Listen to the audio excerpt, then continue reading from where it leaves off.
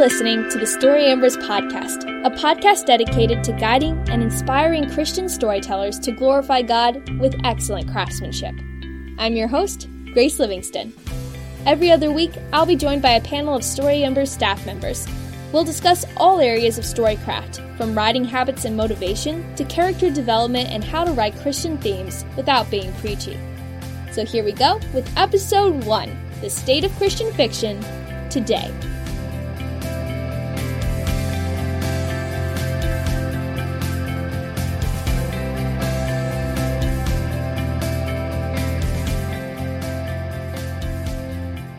Today I'm joined by Josiah DeGraff, Deus Lamb, and Brandon Miller, and we're going to be discussing the current state of Christian fiction, its strengths, its weaknesses, what trends we're seeing across the market, and what we believe has shaped Christian fiction into what it is today.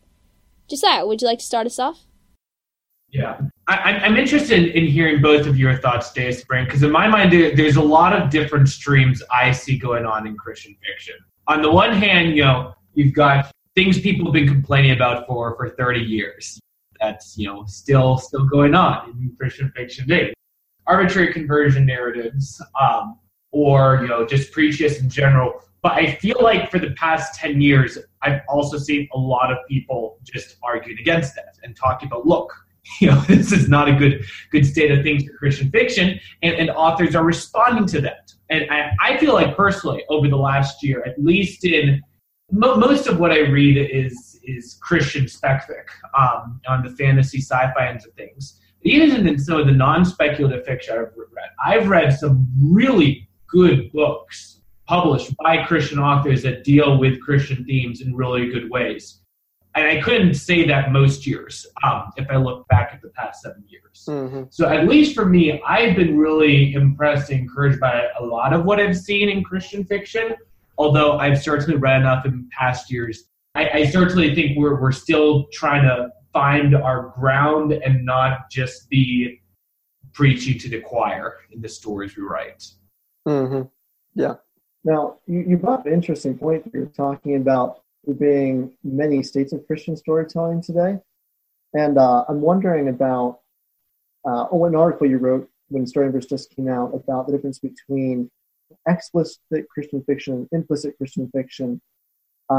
What's kind of the difference we see there, and how are those two different areas doing?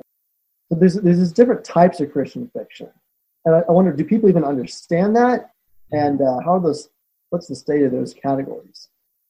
I don't know. Personally, I feel like we've, as Christian storytellers, I feel like we do a better job with implicitly Christian fiction than explicitly Christian fiction. Like when I think about the great novels I've read over the past 10 years that were written by Christian authors that aren't explicitly bringing Christ up, one of my favorite authors is N.D. Wilson, and he does a fantastic job of this. Mm-hmm. And there are others who do this as well.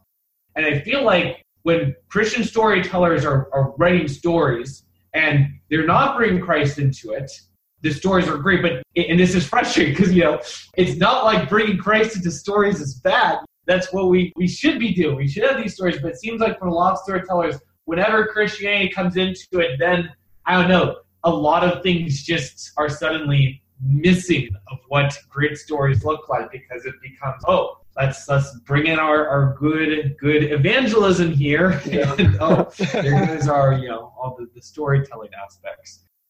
Okay, so unexpected things happen, and I did not expect to be not the first person to mention N.D. Wilson in this talk, so you beat me to that, and I didn't see that coming. But I think part of what you're saying there about when Christians write implicitly Christian fiction, it's really good, and when we bring Christ into it, it's not. I think that it's partly due to the dreaded conversion scene that usually happens if you have Christ explicitly in your novel, because there's not a lot of good ways to write a convincing conversion scene. And I think maybe this is getting into some of what we want to talk about later for a different episode, but the Christian novel has this crutch of a conversion scene where the conversion scene sort of replaces any other character growth. And, we don't identify character growth with anything other than, he became a Christian. And it hurts our potential to tell to develop great characters and to tell relatable stories, especially when you're talking to a Christian audience that has already been converted. Yeah. One of the stories, books I feel like has had one of the most greatest impacts on me in terms of what do great conversion stories and books look like isn't fictional, it's nonfiction. It's Rosaria Butterfield's book, Secret Thoughts of an Unlikely Convert. I don't know if either of you have read it or not. But Rosaria Butterfield was, she wasn't a Christian. She was heavily involved in the LGBT movement. And eventually she, through the work of the local pastor in her community, she comes to Christ. But the whole book, she comes to Christ within the first chapter of her memoir. And then the whole rest of the book is about the fact that, my life was going great. And then I turned to Christ. And then the whole rest of my life was messed up because I had to change absolutely everything and sacrifice so much to come to Christ. And I just love that in the memoir. That was like, this isn't a book about coming to Christ. This is a book about when you come to Christ and you have to move into a completely different community. You have to give up your old life. That is really hard. And there's a lot of things you need to do there. And I kind of read that and came away and went, wow, what if Christian novels were like this? Where showed that, coming to Christ is not necessary. It's not fun and games. There are very good things about it. But when Christ told us that we need to take up our crosses and walk after him, he did kind of mean that. He very much meant that when he said that. Yeah. I think that the problem with having these conversion scenes in Christian fiction that are kind of free, and there's not a cost, and you end up promising Christians who are already Christians and who are having difficulties in their lives, as we tend to do, and you end up making false promises.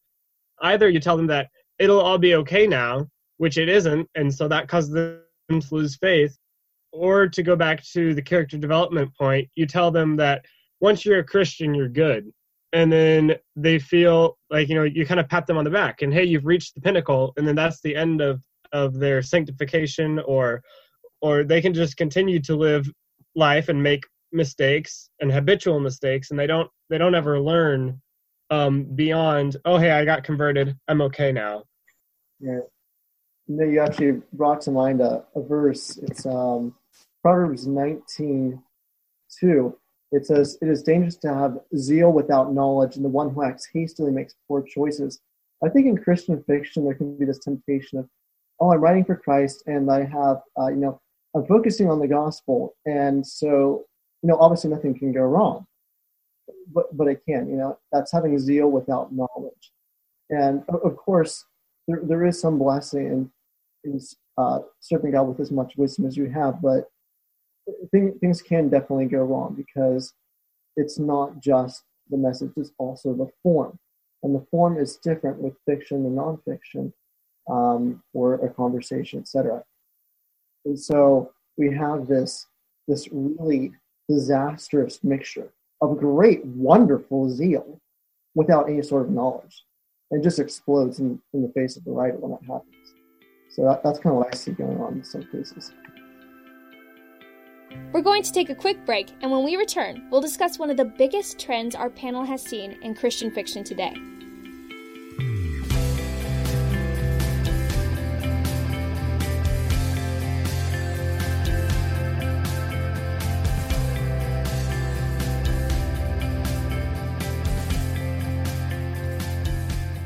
Welcome back, everyone, to our discussion on the current state of Christian fiction. I'm with Story Ember staffers Josiah DeGraff, Deus Lamb, and Brandon Miller.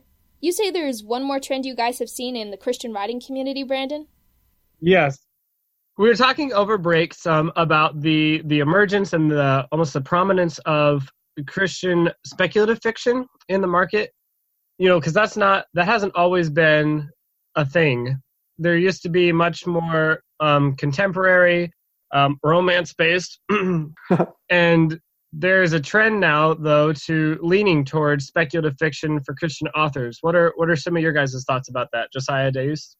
Yeah, I definitely agree that we can see that romance is still at the top of the game, and it's not being beaten. But if you look at where growth is, just look at early 2000s with the whole debates about Harry Potter. And should there be magic in Christian books? And the fact that you have a genre that still kind of has to kind of thread I'm going to really mess up my metaphors. Walk this. I want to thread a narrow thread, but you can't thread a narrow thread. You're still trying to walk that tightrope with regards to that. But I feel like a lot of those questions of, is fantasy inherently immoral have gone down. You see a lot more people interested in Christian speculative fiction. I know on Story Embers, a large majority of our authors are interested in writing speculative fiction because that's the sort of thing they like to read. And I definitely think we do see that as one trend going on, that Christian speculative fiction is becoming more popular, more mainstream in Christian circles, especially with sites like Lorehaven and others that are really trying to bring it in front of more readers. Thanks for joining me, Josiah, Deus, and Brandon. And thank you, listeners, for tuning in. To learn more about today's panelists, visit storyembers.org/about. You can also visit our website, storyembers.org, for more content designed to help you on your journey as a Christian storyteller. We publish short stories, weekly articles, poetry, art, and more. Join us again next time as Josiah, Deus, and Brandon dive into their favorite and not-so-favorite things about Christian fantasy and allegory on the next episode of the Story Embers podcast.